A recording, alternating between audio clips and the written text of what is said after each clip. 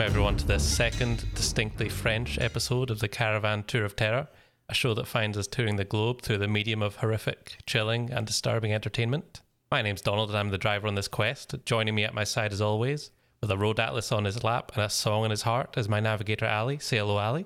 Bonjour, Ali. Oh, see how French we are? We've spent an extra bit of time here. You know, we usually move through these countries, and I feel that we've both really absorbed the culture. Yeah, right.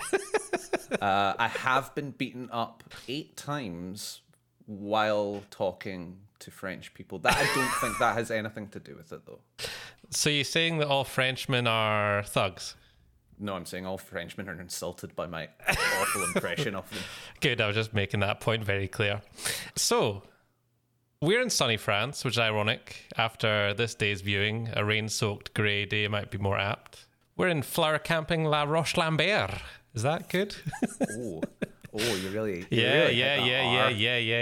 In the south of France. If you look around, you see lovely woods, a nice pool area, general merriment all around. We're not actually allowed in the pool area because we're not paying for that. That's why we're in the woods, creepily. Yeah, exactly. We're definitely not in a cheery mood, though. Why is that, Ali? Well, that's because this week's movie was Alexandre Aja's 2003 French extremity Haute high tension, or for us in the UK, Switchblade Romance. Yeah, I'll probably call it Switchblade Romance from now on, because that's that's what I always knew it as this whole time. But yeah, got a few names across. Haute tension, I'm butchering that, obviously. Yeah, stop trying that. Yeah, is the original French. But yeah, it came over here as Switchblade Romance. And at the time of its release, it garnered quite a wee bit of controversy. Yeah. I remember watching it not long after it came out over here. It was very notorious. So for those who might not know a lot about this film, tell us a wee bit about Switchblade Romance / high tension / hot tension. Switchblade Romance, just for clarity, Donald had seen, as he said, just around the time it came out. I saw yesterday. So 2 very different timelines going into this movie. It tells the story of Marie and Alex, who are students on their way to Alex's parents' house to go study for the weekend. Big farmhouse in the middle of the country. Alex's parents seem, lovely. It just seems like a nice little weekend with her family. And the first night that they're there, literally this movie does not give you any time to settle in, or Marie for that matter. And a man arrives at the door and proceeds to begin to murder the family and kidnap Alex. Marie is able to evade him and tries to help Alex escape, help herself escape, and figure out this situation. That sounds like I've just explained the whole movie, and that is like the first 20 minutes, half an hour. Yeah, that is literally the pitch. Yeah, it's pretty balls to the wall right off the mark. I mean, we're introduced to the killer through him throwing a severed head out of his truck that he had been filleting himself with. So it's a nice, sensitive film. That scene we will actually touch on. Oh, in a minute. Sure. We'll touch we've got a lot. Yeah. To be fair, I don't want to touch anything in this movie. I think it's going to be really hard. This is very annoying because the last French episode I said specifically we were going to try and avoid spoilers. It's probably going to be absolutely impossible to do that for this film because the ending of the film completely changes my opinion of it. So I'm going to have to fully spoil the film. I don't really care about doing that though, because you'll see why. So we've talked about spoilers before with regards to the movies we watch, and we will have to spoil this movie, and I'm starting to believe other movies in the future. What I think we should be doing is, and what we will do going forward, is there is plenty to talk about up to the point where spoilers kick in, really spoilers kick in. And we will talk about that. But before we get into the actual spoiler territory, we will give a clear warning. So just look out for that if you don't want this movie spoiled for you. Yeah. I think we did a good job of talking about possession without fully spoiling it. I just think that there will be some films, I think this film's the absolute worst of them, where I really need to talk about the ending because I can't give my opinion of the film without talking about the ending. So in future episodes, if that's possible to do, I'll just avoid spoiling it because, sometimes you don't actually need to say whether the heroes escaped or whatever the fuck.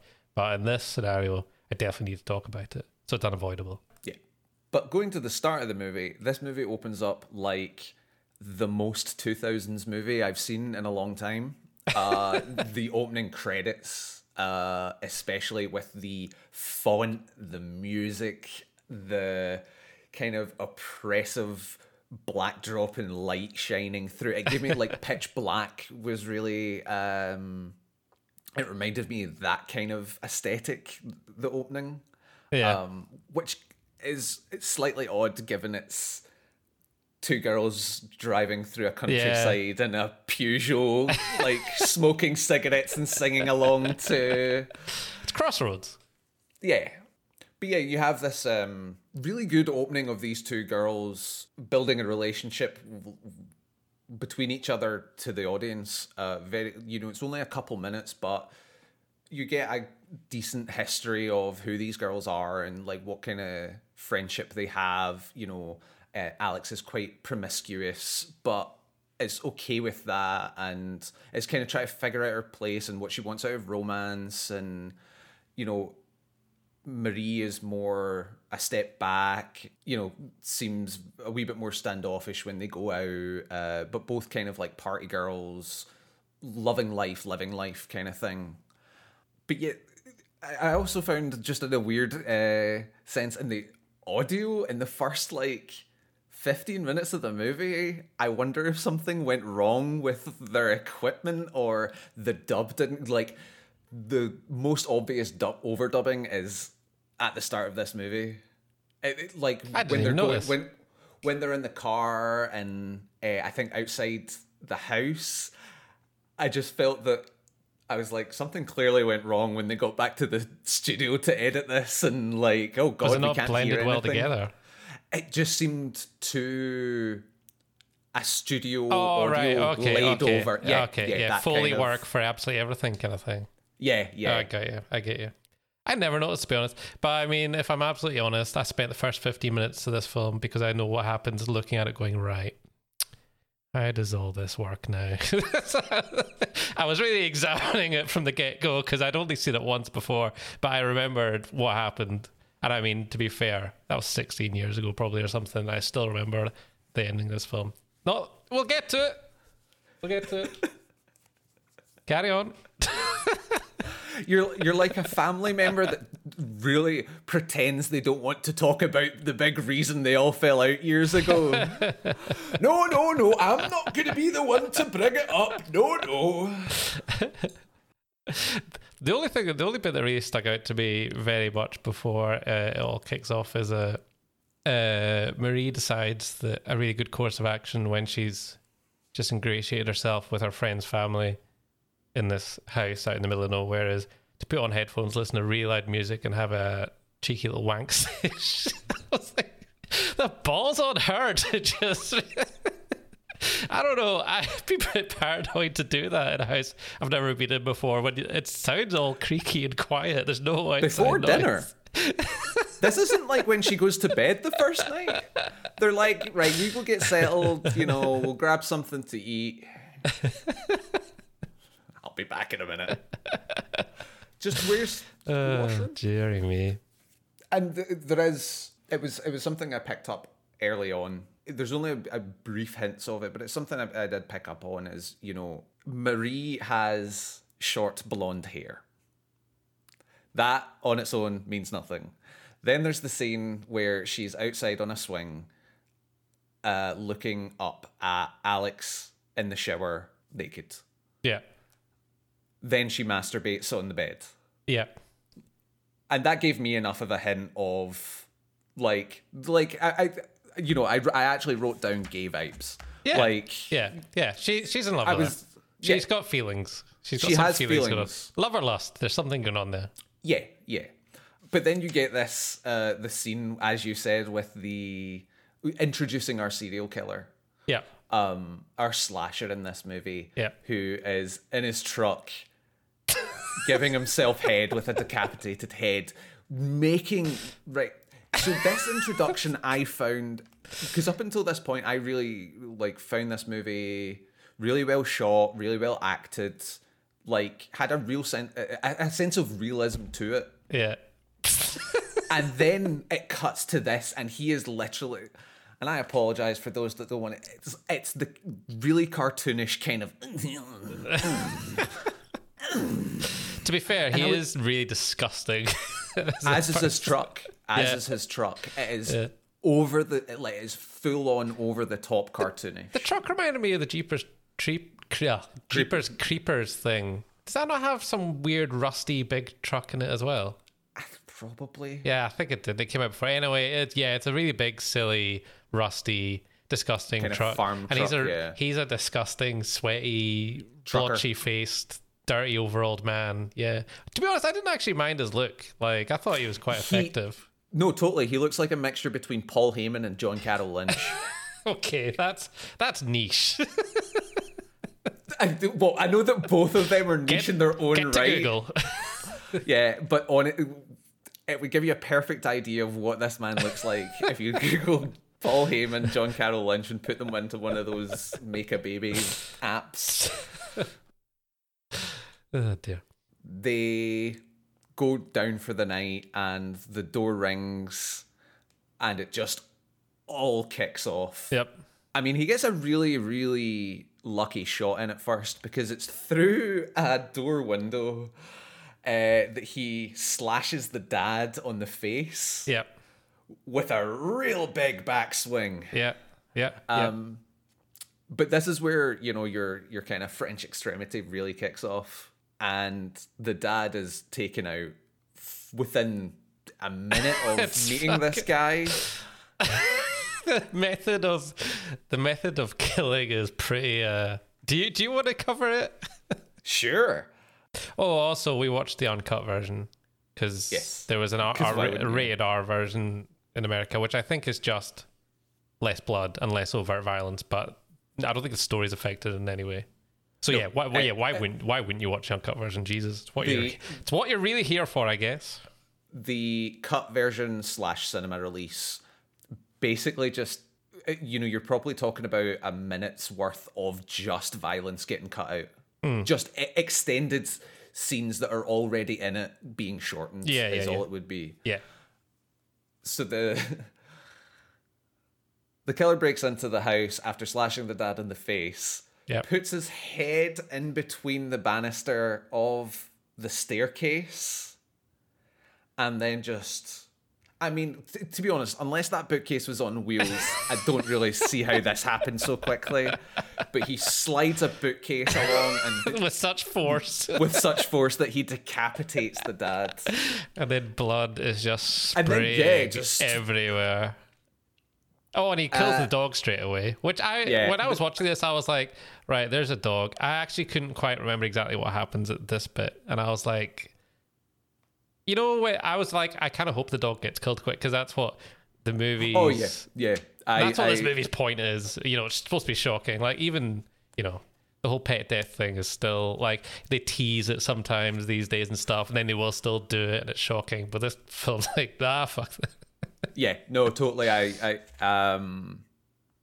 The moment the dog appears, I was like, "Aw," and then it dies quick, and you're like, "Okay, it's done. We're past it. The worst part of the movie's over. Now I can just enjoy people getting decapitated." Actually, the least graphic death in the whole movie, because it just shows you just hear dog noises, and then it shows a dog flopping onto the floor, and that's it. Yeah, true. Thanks, Alexandra.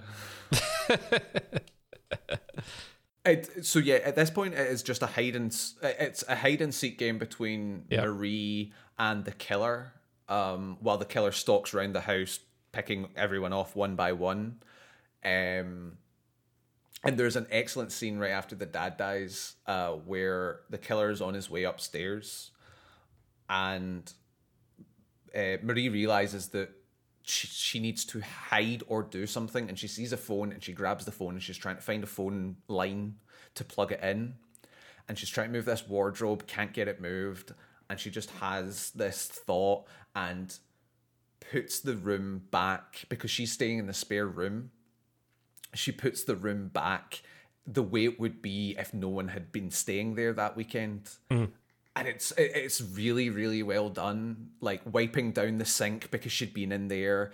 And then when the killer comes into the room, he puts a hand on the radiator, and there's a moment earlier where she's like, Alex is like, oh, do you want the radiator on? And she's like, no, if I need it on, I'll put it on later. Like just little touches like that. I mean, I'd argue really that good. Yeah, I'd argue that the killer is super fucking thorough to even think of doing that. To be fair, yeah, I'm not gonna lie. If I was the killer, I would look in that room and go, fuck it. Yeah. Oh, it doesn't look like anyone was here. Yeah, family on photos, with my rampage. all accounted for. Cool. Yeah. But anyway, yeah, I do agree. It's still a nice touch. Yeah. So unfortunately, next is the mother. I mean, listen, it's all disgusting. Oh, that is pretty disgusting. So that is a good point, because it is basically just from here until they leave the farmhouse. It's the just same murder. It's just murder and hide and seek. Yeah. Running around the house, trying to find a phone. The real the thing that drives the plot forward is the killer decides to kidnap Alex. Yeah. So then obviously Marie doesn't. She seems conflicted a bit, because obviously she's like, oh, I could run away, but she's like, no, I need to, because she has feelings, and it's friends anyway. But it is implied she's got feelings for her at the time and stuff like that. So the action then moves out of the house and moves on to, where is it again? Petrol station, gas station. Yeah. The fucking they use Muse on the soundtrack of this film, and I really don't enjoy it. That's we'll talk about that moment. So up until the point they leave the house, there's a lot of kind of 70s 80s slasher inspired shots, and it's a very deliberate movie up until this point. Yeah. Not giving anything away by saying up until this point. But yeah, it's you can even see some kind of Hitchcock inspired shots with the way lighting and characters are shot, and whenever the killer's on screen, everything has a very slow pace to it. Yeah. But whenever Marie's on screen, it's frenetic. You feel that kind of rush. Yeah. And it looks like this really tight, gruesome, well-made slasher movie, and then they once they move away from the house, it's a specific part that ruins it. Actually, I'd say, it's me, after the gas station. The gas station's first. Yeah. The gas station happens, and it's basically, what you would expect. She tries to get help from the gas station attendant. Yeah. The guy comes in, realizes, but doesn't actually realize why. He just realizes that Jimmy, the gas station attendant, isn't being as chill as he normally is. To be fair, I think Jimmy the gas station attendant should have done more at the very beginning. If I was him and a woman ran into the shop saying, call the police, terrified. Before even that, cowering. Sure. Yeah, I'd be lock the door. Yeah. Lock the door. I'm on the phone immediately. Yeah, he does try to help, but he also tries to play. He puts his hand on a gun and then takes his hand away because the guy asks for booze, and he's like, "Oh, I better keep up the pretense." You don't need to do shit. If you were about to use the gun, if you think you're in danger, like his actions were really bloody dumb for the sake of tension. Yeah. But anyway, high tension. Oh Jesus. So Jimmy gets murdered with an axe, and the killer pisses off again, but leaving Marie behind. This is where it goes wrong. She grabs the gun. But it gets wrong. Oh, yeah, no, I know. And we're not even in spoiler territory. This is just kind of the rolling plot of the movie at this point. Yeah. There's nothing that's out of the ordinary. She grabs the gun, and then she's like, he must have had a car. Jimmy must have had a car. And it cuts to this shot of car keys with the Ford logo on it, and she comes screaming out the gas station in a fucking Ford GT, bright yellow, and I was like, how the fuck did Jimmy afford that on a gas station salary? At which point, Newborn by Muse kicks in, and what the fuck has just happened with this movie? Seriously? Like, as I said, really tight slasher movie up until this point. Like, like really claustrophobic, really tense, gets you, draws you in, and then then we get a car chase. Now we get a 2000s action movie. A car chase between a rusty, shit old truck. And I mean, how many? I mean, that's a lot of muscle car. It really is. But then somehow the muscle car can't really outrun the truck because there's kind of cat and mouse back and forth who's pursuing who, and then the killer. Right before the cat and mouse, there's a great moment where the killer drives off into like a country road, and she drives on. And then she backs up and turns off her light while the fucking V8's going. Oh god, I thought that too. And at some point, the truck's behind her car, and I don't know why she does it, but she's got the pistol. But then the killer shows. No, it's great. No, it's so. Granted, I have a much clearer memory than you with this. I watched this 2 weeks ago. She loses sight of the truck. She's like getting tired, been up all night, and she's rubbing her eyes, and she loses sight of the truck. Continues driving on a bit, and then the truck appears behind her. Yes.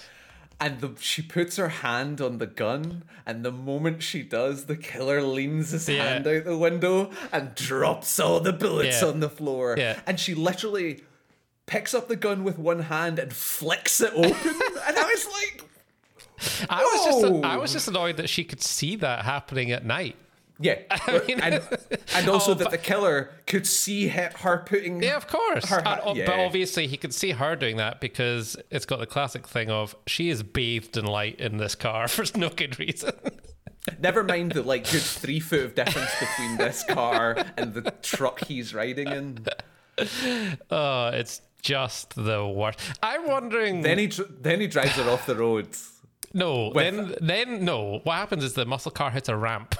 Because that's what actually happens. You don't see it just out of nowhere. It hits a ramp and flips, then goes on fire, bursts into flames. He bumps it a few times. Yeah, he bumps it a few times, then it hits a ramp. You don't see the other truck because obviously they can't coordinate that, so it just hits a ramp. Why make it a muscle car? I don't understand the decision to make it a muscle car. I don't believe that it was written to be a muscle car, surely, because it really harms all of the logic. Is where I come into my speculation of what happened with this movie. I think he had 45 minute to an hour's worth of a really good horror movie in here.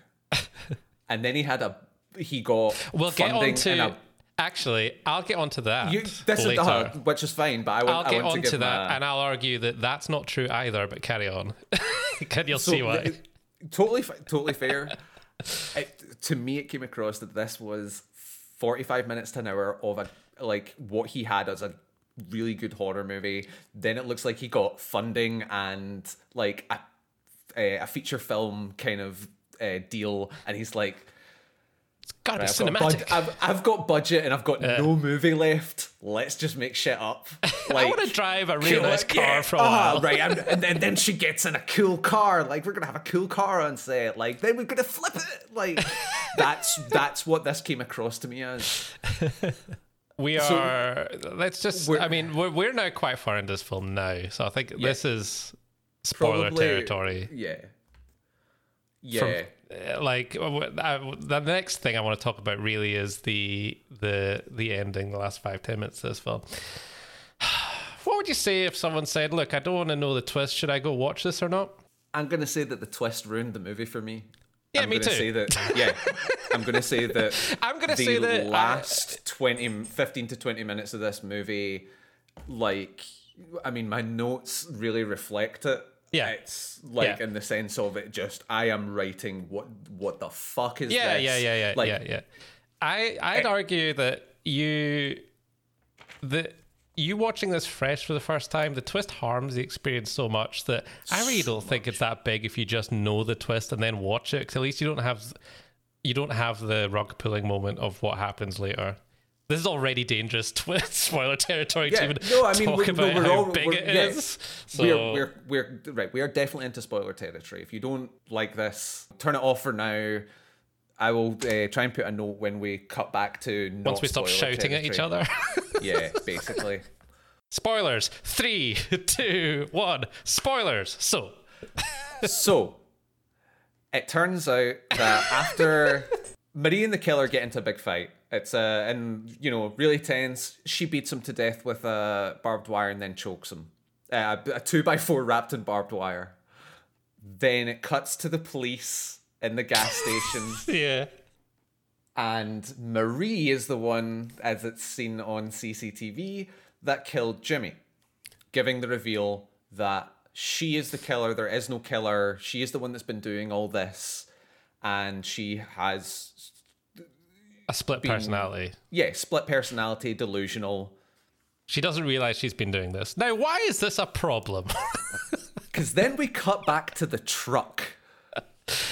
Yeah, that is the immediate thing. Those were my two thoughts. Whose truck is that? Yeah. Yeah. You look back at, honestly, from this point, I look back at this movie. There are some smart moments in it.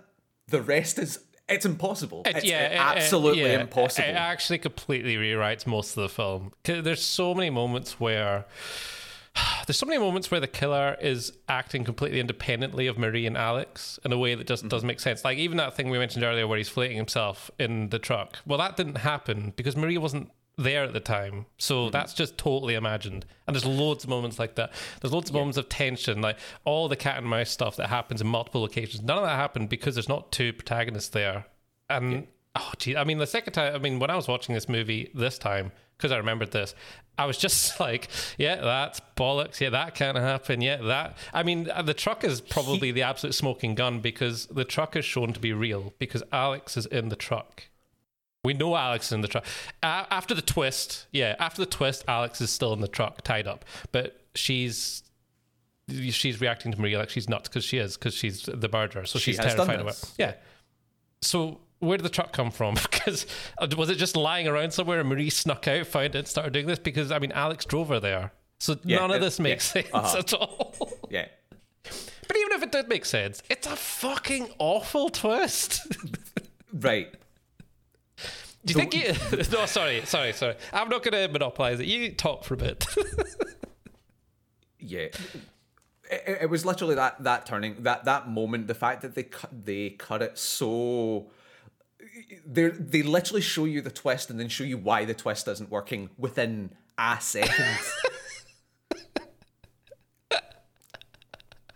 And you look back, and like you said, Donald, you look back at half of this movie where it's this cat and mouse game where you get extended scenes of the killer cutting out Alex's face from a photo while Marie's off doing something. Yeah, they're acting completely independently of each other. And then to further pull you into the lie, the killer puts the picture up in his truck alongside all these other...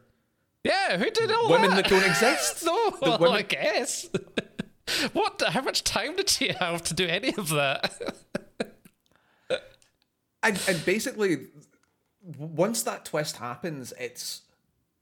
Well, Alex runs off because obviously Marie has been the killer and is the crazy one, and she's scared because she's probably going to get murdered.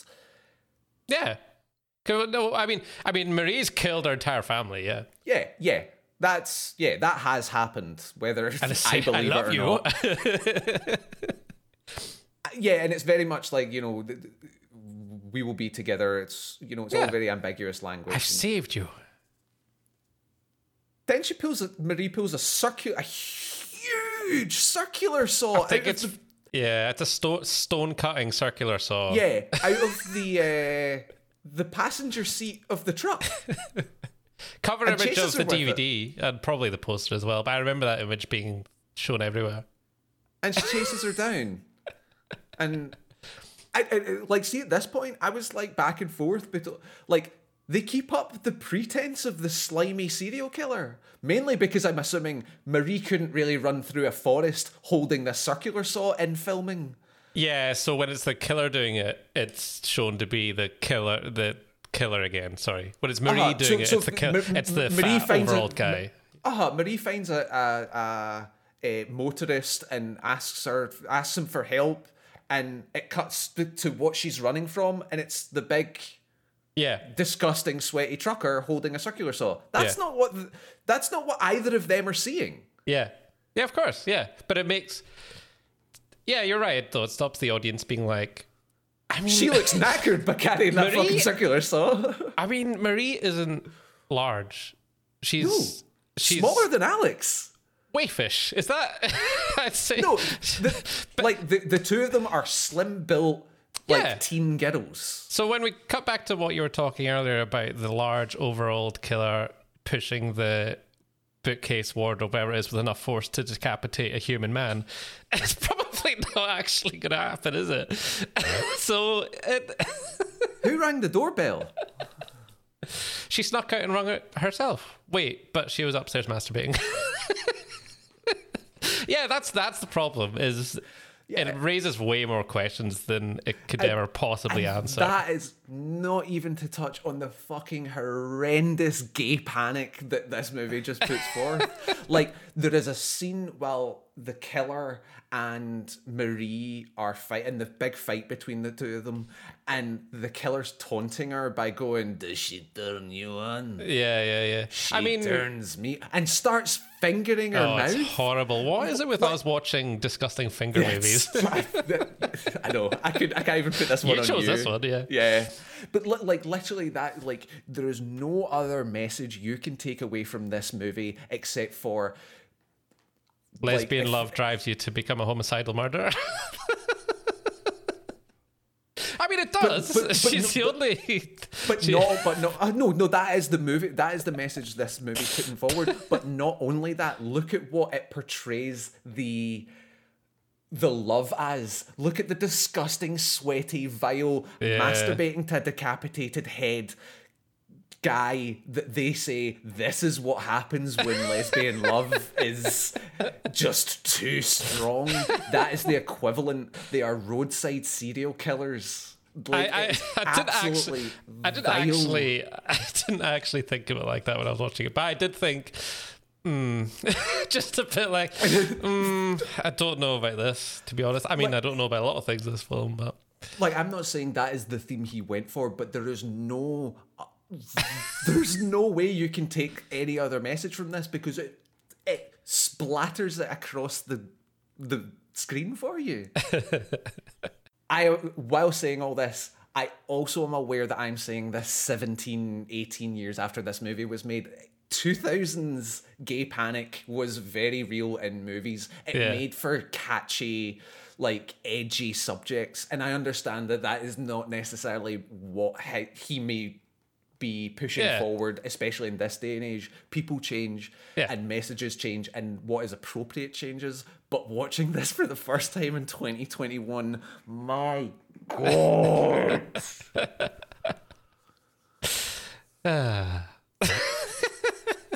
And I know that horror's about taboo, horror's about pushing boundaries. This film that's all this film has going for it, really, is shock value. Yeah. And it went one fucking step too far. Another issue with this in general is, can you guess? Could a attentive viewer watch this and guess that this is going to happen? So rewatching it, there's the very, very start of the film. You see someone in a hospital gown. You see a video camera turning on, right? Certain viewers pick that up as, well, of course, it's unreliable narrator because you see the camera going on at the start, right? There's a bit of trivia as well on IMDb, right? I'll just read it out, right? And you can see what you think about it. So the rifle that is later used to shoot brackets a certain character, I'm not going to say the name even though we've spoiled stuff anyway, it's fine, can be seen hanging over the fireplace in the shot where we see Alexia's father through the study window and Marie walks by outside. By the way, we've been calling her Alex. I think the direct calls her Alexia, but I went with it. It's fine. It's a subtle but startling clue to the film's climactic revelation. So I read that after, went back, watched that scene again. It's the scene where Marie's outside having a smoke, looks in, sees the father, and just is like, yeah, he's nice. Like, she's got like a nice, like a small smile on her face, maybe very little. And I look back at that and I went, how the fuck does that give any kind of, and like you could only just see the gun. And I was like, people are trying to read into clues for this film so hard, and that's the best kind of stuff they've got. Like, yeah. I dare anyone, I don't think anyone in the history of ever watching this has sat down and said, I bet she's actually the killer, because there's so little way you could ever, and that's a really shit twist. Like, good twists are always, they're hinted at potentially, and you can look back at it and you can see, oh right, that happened because of this, and that happened because of this. And this film doesn't have any of that at all. There's literally only one scene that I feel lends any kind of credence to that kind of, and it is actually the rifle scene. Yeah. Not that rifle scene, it's when the killer goes outside with the rifle and she is upstairs with Alex in the bedroom. And it, like you, it was one I went back to look at, and the language used between that Marie uses to Alex. Oh, is it ambiguous? It's all very ambiguous. Oh, and interesting. It wasn't, obviously, when I watched it, I wasn't like, Yeah, of course. There was a bit of me just sitting going, what happened there? Something seems off here. Okay. Like, Alex seems terrified. She doesn't respond to anything that Marie says. Yeah. Like, but the problem with that is so much of this movie hammers into you that this guy's real, that this twist is not going to happen. I mean, later on, Marie's in the back of the truck with Alex, and the killer's driving them away. So yeah, so that didn't happen. And she looks the two of them look at each other and like touch each other. Yeah, and while the truck is in motion. So yeah, I get what you mean. Right, yeah, we'll say spoilers are done. This is just opinions now, right? So one thing I do want to give it credit for is the effects, especially there's one scene where Marie hits the killer with a barbed wire 2x4 and it pulls away from his face and you can see that's disgusting. It's so well done. And no, it's good. Yeah, it's good. I think that, I mean, the thing I liked about the Halloween remake, this will make more sense in a second, is it was Michael Myers wandering around killing people without any qualms about doing it and just kind of matter-of-factly. And then when I watched this, I was like, man, this probably influenced that decision to do that, because it is kind of refreshing in a way, and it's still shocking to have the killer just go rampant right from the off. So that part of it is good, and I like that a lot. Having said that, tainted. But anyway, I like that a lot. I like the character of the killer in general being disgusting. I mean, that's some of the stuff this movie does really well, and I would give it credit for that. I definitely agree with you, like, talking about the kind of random killer, the kind of just goes for it. And it's especially being, as you said, Halloween did it, The Rental did it. Spoilers for The Rental, by the way. I mean, it's still shocking. I mean, I think it's terrifying. Like the thought of they're in the middle of nowhere, and it has happened occasionally in history. Yeah. And this killer decides to I'm just going to walk in here and kill everyone I see. It's terrifying. It's a terrifying thought. That is a better movie. Yeah. And I think in 2003, that's a harder argument to make when you're making a movie than it is in 2021, when movies are given a lot more creative freedom, as well as they're easier to make, in the sense that indie movies are a much bigger thing and easier to access. Yeah.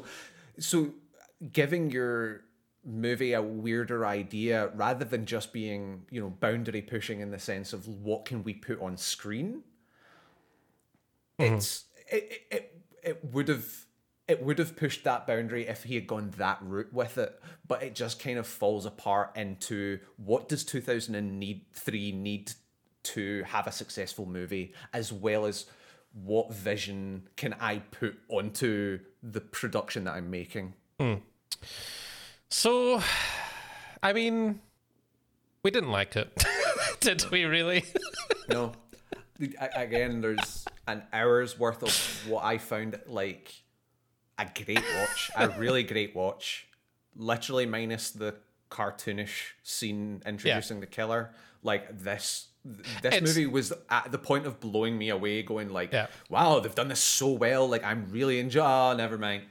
Yeah, I find the soundtrack, apart from the muse, the soundtrack's really good because it's very it does like there when extreme stuff's happening on screen, it's very somber and kind of almost gives it like a matter of fact quality to what's happening, rather than, you know, like stings of violence and stuff, which makes it much more brutal to me. And I mean, it's a pretty depressing watch. Aside from, I actually think that the stuff that happens later probably gives a bit more levity in general, because you don't walk away from it and be like, oh, but I mean, it's pretty brutal. Yeah, the levity comes with Muse. It's that scene. Like, it kicks off in a way that, like, it really does kick off in a way that you would expect out of an action movie. Yeah. You know, the hero's just turning things around and they've got their powers back. It is really like, portrayed like that. It is. It literally is that. Yeah. Literally talking about the way it's shot, the way it's framed, Marie's whole demeanor changes. Like, it is a full-on 2003 let's turn this shit around moment that does not fit this movie in the slightest. Yeah. It kind of now that you say that, it kind of reminds me of the Hills of Eyes remake, when the bespectacled character in that kind of goes through the same thing. And I really liked it in that film, and I really didn't like it in this one. This is our chosen new wave of French horror, French extremity. It can be called both things. This is your chosen example of that.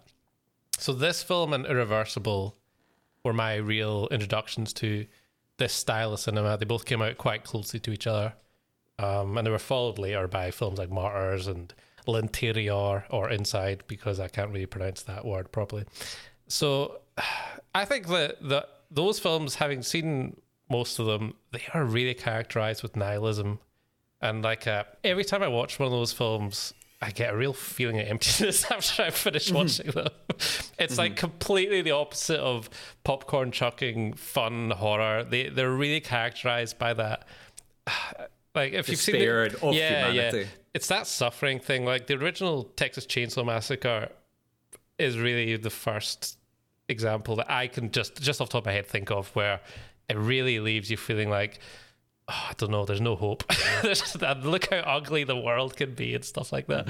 And it's got this horrific human suffering going on. So none of these films are for the faint of heart in any capacity, or for people that are feeling sad or blue about other things going on in their life. This isn't really escapist cinema in any way. They're a weird kind of trial by fire that horror fans put themselves through, and I don't know why we do it sometimes, to be honest. But yeah, it is what good horror can do, though. It is going, you know, it's the same reason people watch. I was going to say Schindler's List, but that's a more historical one. But you know what I mean? Yeah, let's get away from Schindler's List. You know, it's why people watch sad movies and dramas. Yeah, that's and true. Horror hasn't really hit the same way with those themes until, well, there's fewer examples of that, especially mainstream, throughout the years, and that's what a lot of the, you know, new French extremity is that suffering, putting that on screen properly. Oh yeah, I mean, There's a great quote of Martyrs is to human suffering as to Hostel was to pain. Yeah, like Hostel is torture porn, and in its most literal sense. There is no greater meaning coming from these characters, this situation. It is just there because look at the horrible things we can do. Yeah. Martyrs is that, but really looking at why people are in pain and suffering and putting that on screen, and then adding torture and just, like, the absolute worst you could think to put a person through. Yeah. No, it definitely has a point to it. It has an art to it. Exactly. I wouldn't want to... that back to Switchblade Romance that is what you could take from that first... the farmhouse section of this movie. Like, as you said, think about how horrible that would be if you went to... Hey, as a friend who has gone to a friend who lives in a remote area, you know, let's just say if that happened while I was visiting my friend in Lewis, that would be horrible because I don't know that area. I don't know... There is no one for quite a while that I can go to. Like, that isolation, that randomness, that absolute horror, but it doesn't follow through. It doesn't pay off. It goes in a completely different direction and loses that focus. Yeah. I wouldn't want to be misconstrued into saying that there's no point to these films, because there is. I mean, I do enjoy them, but it's just really hard for me to describe. I mean, when I said enjoy them, that's also caveated with they're a unenjoyable. They're grueling. And I mean, I seriously would.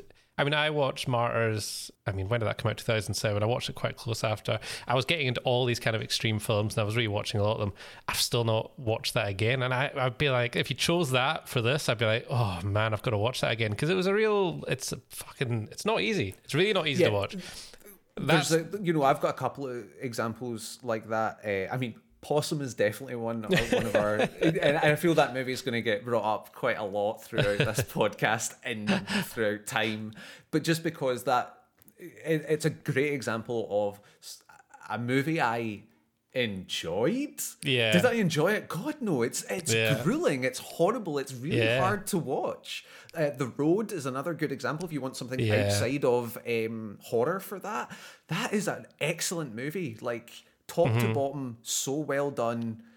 I'd never want to see that movie again because it's so heartbreakingly hard to watch. Yeah, and it doesn't even make you sad. It's not like, I mean, Schindler's List. Empty. I cry at the end of Schindler's List. It's an upsetting film. There's a lot of upsetting things in it.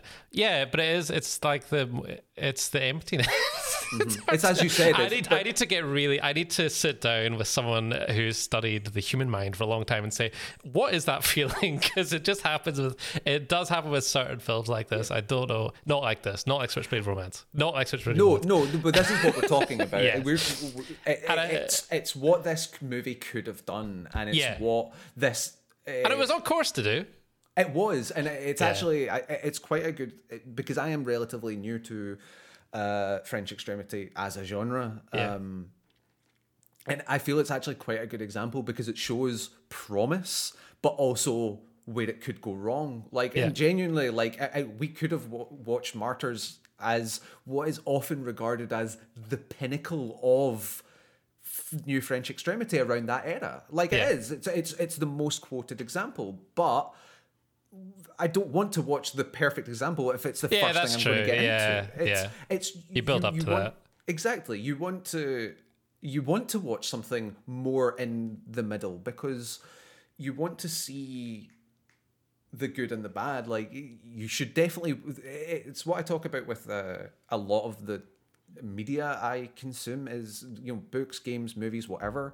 You should read, play, watch bad things because you need a litmus test. You need something to compare your favorite to. Otherwise, it's all meaningless. I think you could even watch that. There's arguments about when exactly New French Extremity happened, because it doesn't just touch horror. It was an artistic revolution in France. But I mean, you could probably watch them in chronological order of when they came out, because then you'd be watching... I mean, Irreversible is a really fucking good film. It's horrific. It's not quite horror. It's one of the early ones. Martyrs was towards the end of all of it, and it does kind of feel like the culmination of something. So I think you could really watch them in order and have it. It would like have a natural flow to it. Yeah, the build up of this genre and horror actually playing out in front of you. Yeah, exactly. You might not feel great at the end. No, I would do it over a few years rather than a week, because I really couldn't do it. I mean, I looked up, I was interested to know what was coming out in America when Switchblade Romance came out, and the the top top horror films, top grossing horror films are never really indicative of the good stuff that's coming out. But I mean, you've got Freddy vs. Jason was number one for this year. Nice. You've got the remake of the Texas Chainsaw Massacre, so maybe a bit of nihilism in there. Then Gothica, Final Destination 2. We were 1 year off Zack Snyder's Dawn of the Dead. So I was going to say that as well. The year after was Saw and Dawn of the Dead. And I think Saw is quite a good example of that kind of Hollywoodized nihilism creeping back. So I was quite, I don't think, I mean, they probably wrote it well before, but maybe it was kind of like, it was setting the groundwork for like an appetite of that kind of stuff. Definitely. I don't even think this film got actually released till a wee while after all that came out. But I think there was definitely a shift that came from France and maybe infected Hollywood kind of thing. Yeah, I mean, if you want good and bad examples of this in Hollywood, it is Saw and Hostel. Yeah.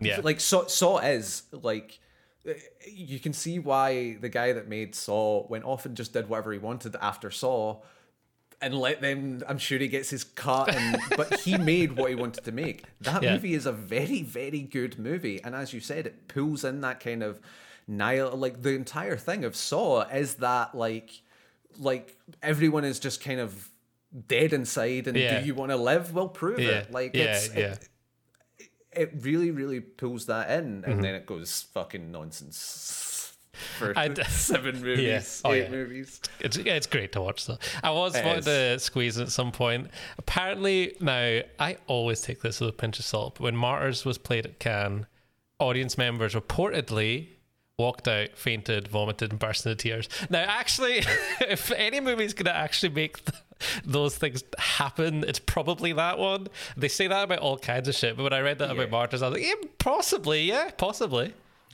I'm like, I'm with you, and you usually hear it coming from Cannes. I often wonder who the fuck goes to Cannes, because it's like, and then it ended with a 2.5 hour standing ovation, and I'm like, okay, did they not need to get the cinema for the next? They didn't even need the place for the next movie. Like, yeah, these the standing ovation ones I always find so weird. Like, I've given standing ovations to movies more at film festivals, not at the cinema. Oh yeah. Yeah, no, when a person is there, when I have the enjoyed director's and in the room displaying because it's shown to someone.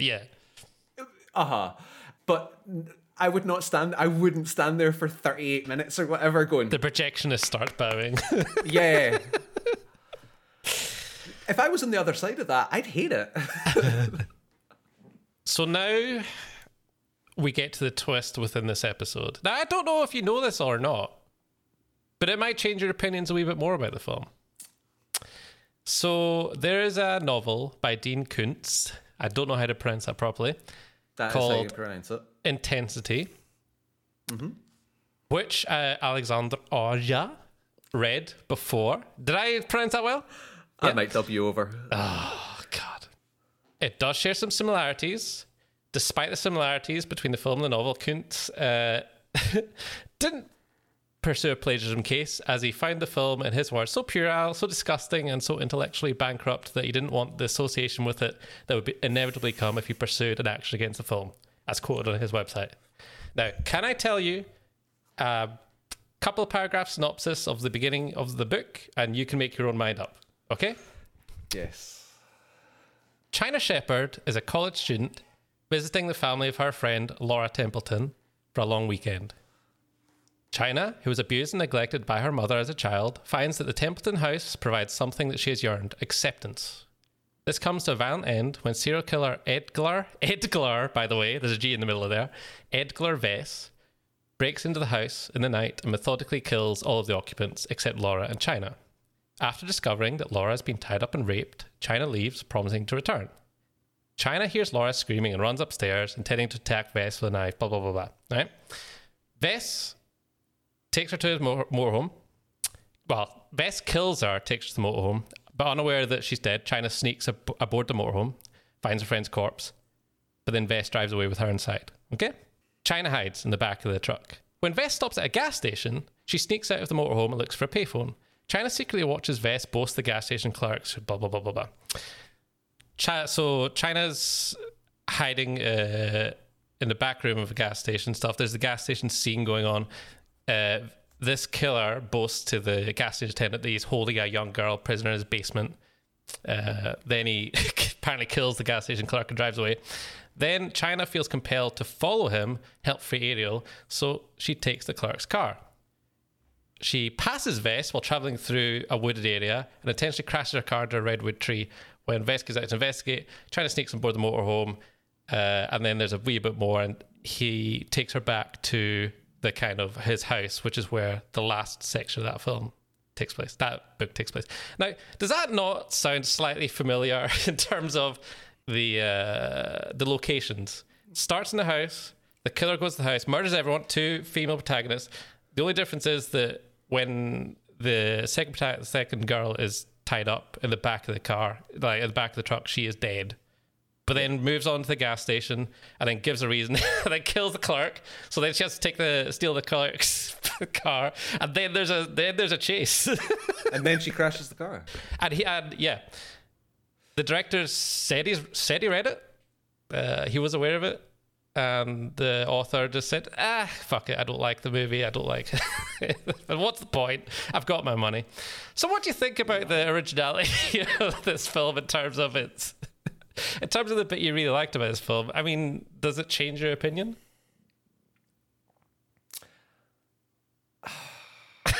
It's not, I mean, it's, see if it really does seem very... And the funny thing is that the bit that you thought really went wrong is kind of towards the end of... Mm-hmm. No. It's... Yeah, well, I'm kind of processing it at the moment because, you know... Obviously, in the novel, the twist that we're not going to mention right now doesn't happen. Yeah. It's just your more standard, there's a serial killer on the loose affair. And arguably, if what we watched was an adaptation of Intensity, we probably would have liked it better. Probably. Might be a better horror movie. It seems like it doesn't seem like parallel thinking. It seems from what you can find on Google that he was influenced by the story and didn't give it proper credit. Mm-hmm. Nah, that's... I don't want no lawyers on me. Yeah, it seems like, he read the book and went, I could make this better.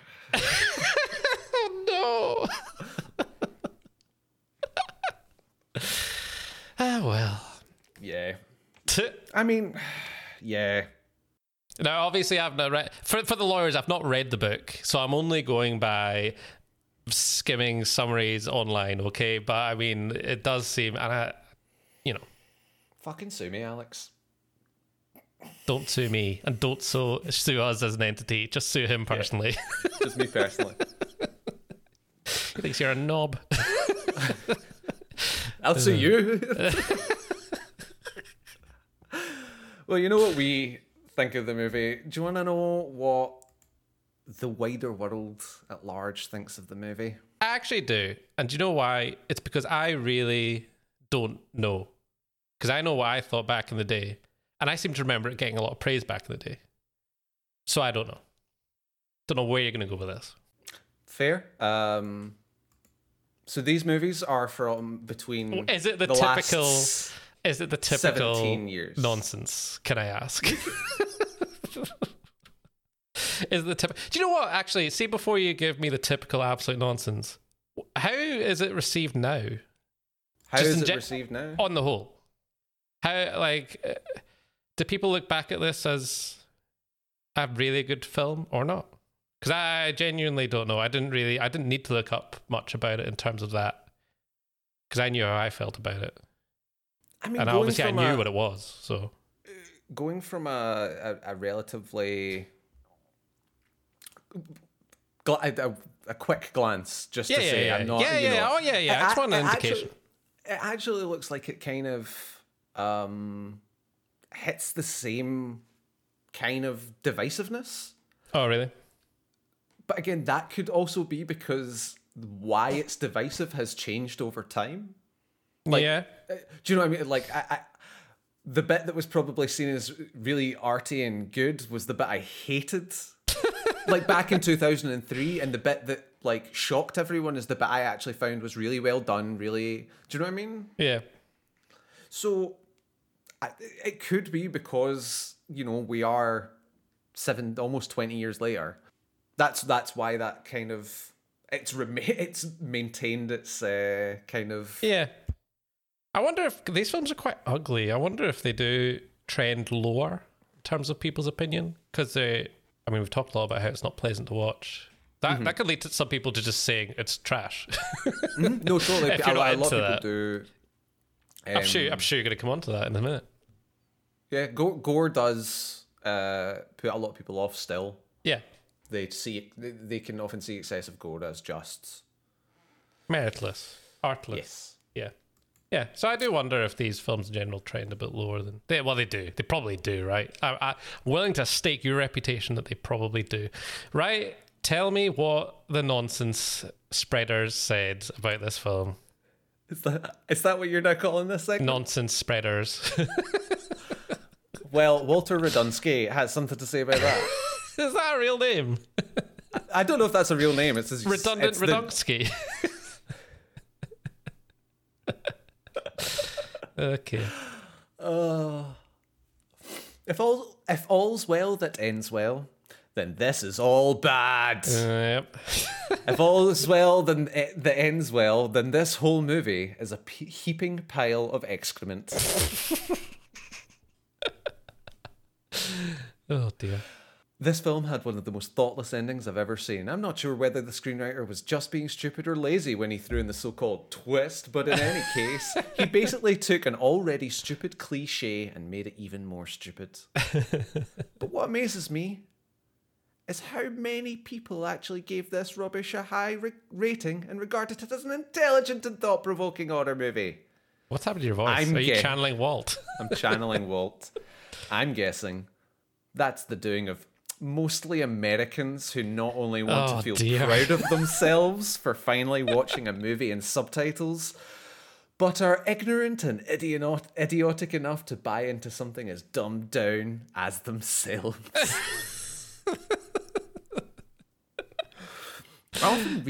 I often read these and look at the person going, you read this? And went, yeah. Probably reread it. Yeah, probably edited it.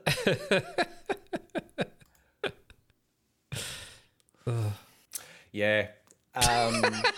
Sorry, I was reeling from that one. I feel that opinion is on both sides. It's a divisive movie, Donald. We agreed. Yeah. we fully agreed for the first time ever, I think. Did we not? Oh, no, yeah. Okay. That's actually not true, because last episode that was released, we agreed on that one as well. That's true. But most of them, I'm saying they're good and you're saying they're total shite. Yeah. I'm just one of those smart people, and you're one of those yeah, and you're a dumb American that loves stuff dumbed down as you. A dullard. Call me a dullard. It's okay. Yeah. Duller Donald. Well, Jay Salim has a much different opinion. It is one of his favourite French movie, and those giving bad review, sure, homophobic people. Yes. What a psychological thriller. Loved French cinema far ahead than Hollywood to produce best violent. Hardcore. Dear. Horror movies, such an outclass movie direction. Script. Story. Acting was so good, twist. I'm suspicious that he's put this into Google Translate and just hoped that it worked. Yeah. Do you know what I mean? Or some random stream of consciousness that he's dictated somehow. A must watch for hardcore horror cinema lovers. Don't listen bad reviews, because they are homophobic people. Reviewers don't like other reviewers. That's what I'm noticing.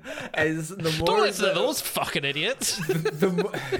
Says the two guys doing a podcast. Yeah, a lot of the people who write these reviews seem to say everyone else who watched this movie is a fucking idiot. And I'm not saying that. I'm just saying I didn't like it. Oh. So yeah, that's kind of the probably the two extremes. It's either indecipherable or you're very stupid if you like this movie, or you're very stupid if you don't like this movie. That was the theme I came across while reading reviews. So other films you might want to watch is obviously Martyrs. You know, the big hitters, yeah. Your Martyrs, your Inside, all that. I actually really like a movie that came out a few years ago that falls under the bracket of New French Extremity called Revenge, that I'm sure I made you watch. It's a French movie in partial disguise, being mostly in English with an American star. And it's that favourite subgenre of everyone, rape and revenge. It's very entertaining though, and it's not quite as brutal to watch because it's kind of fantastical at times. And I actually bought it on Blu-ray, and that doesn't happen very often because I've watched that movie a few times now, and it really holds up. And I've showed it to people that aren't quite as into. I've shown it to people that I would never show Martyrs to, and yes, it is enjoyable. It's enjoyable, but it's still really thrilling horror. I really rate it highly.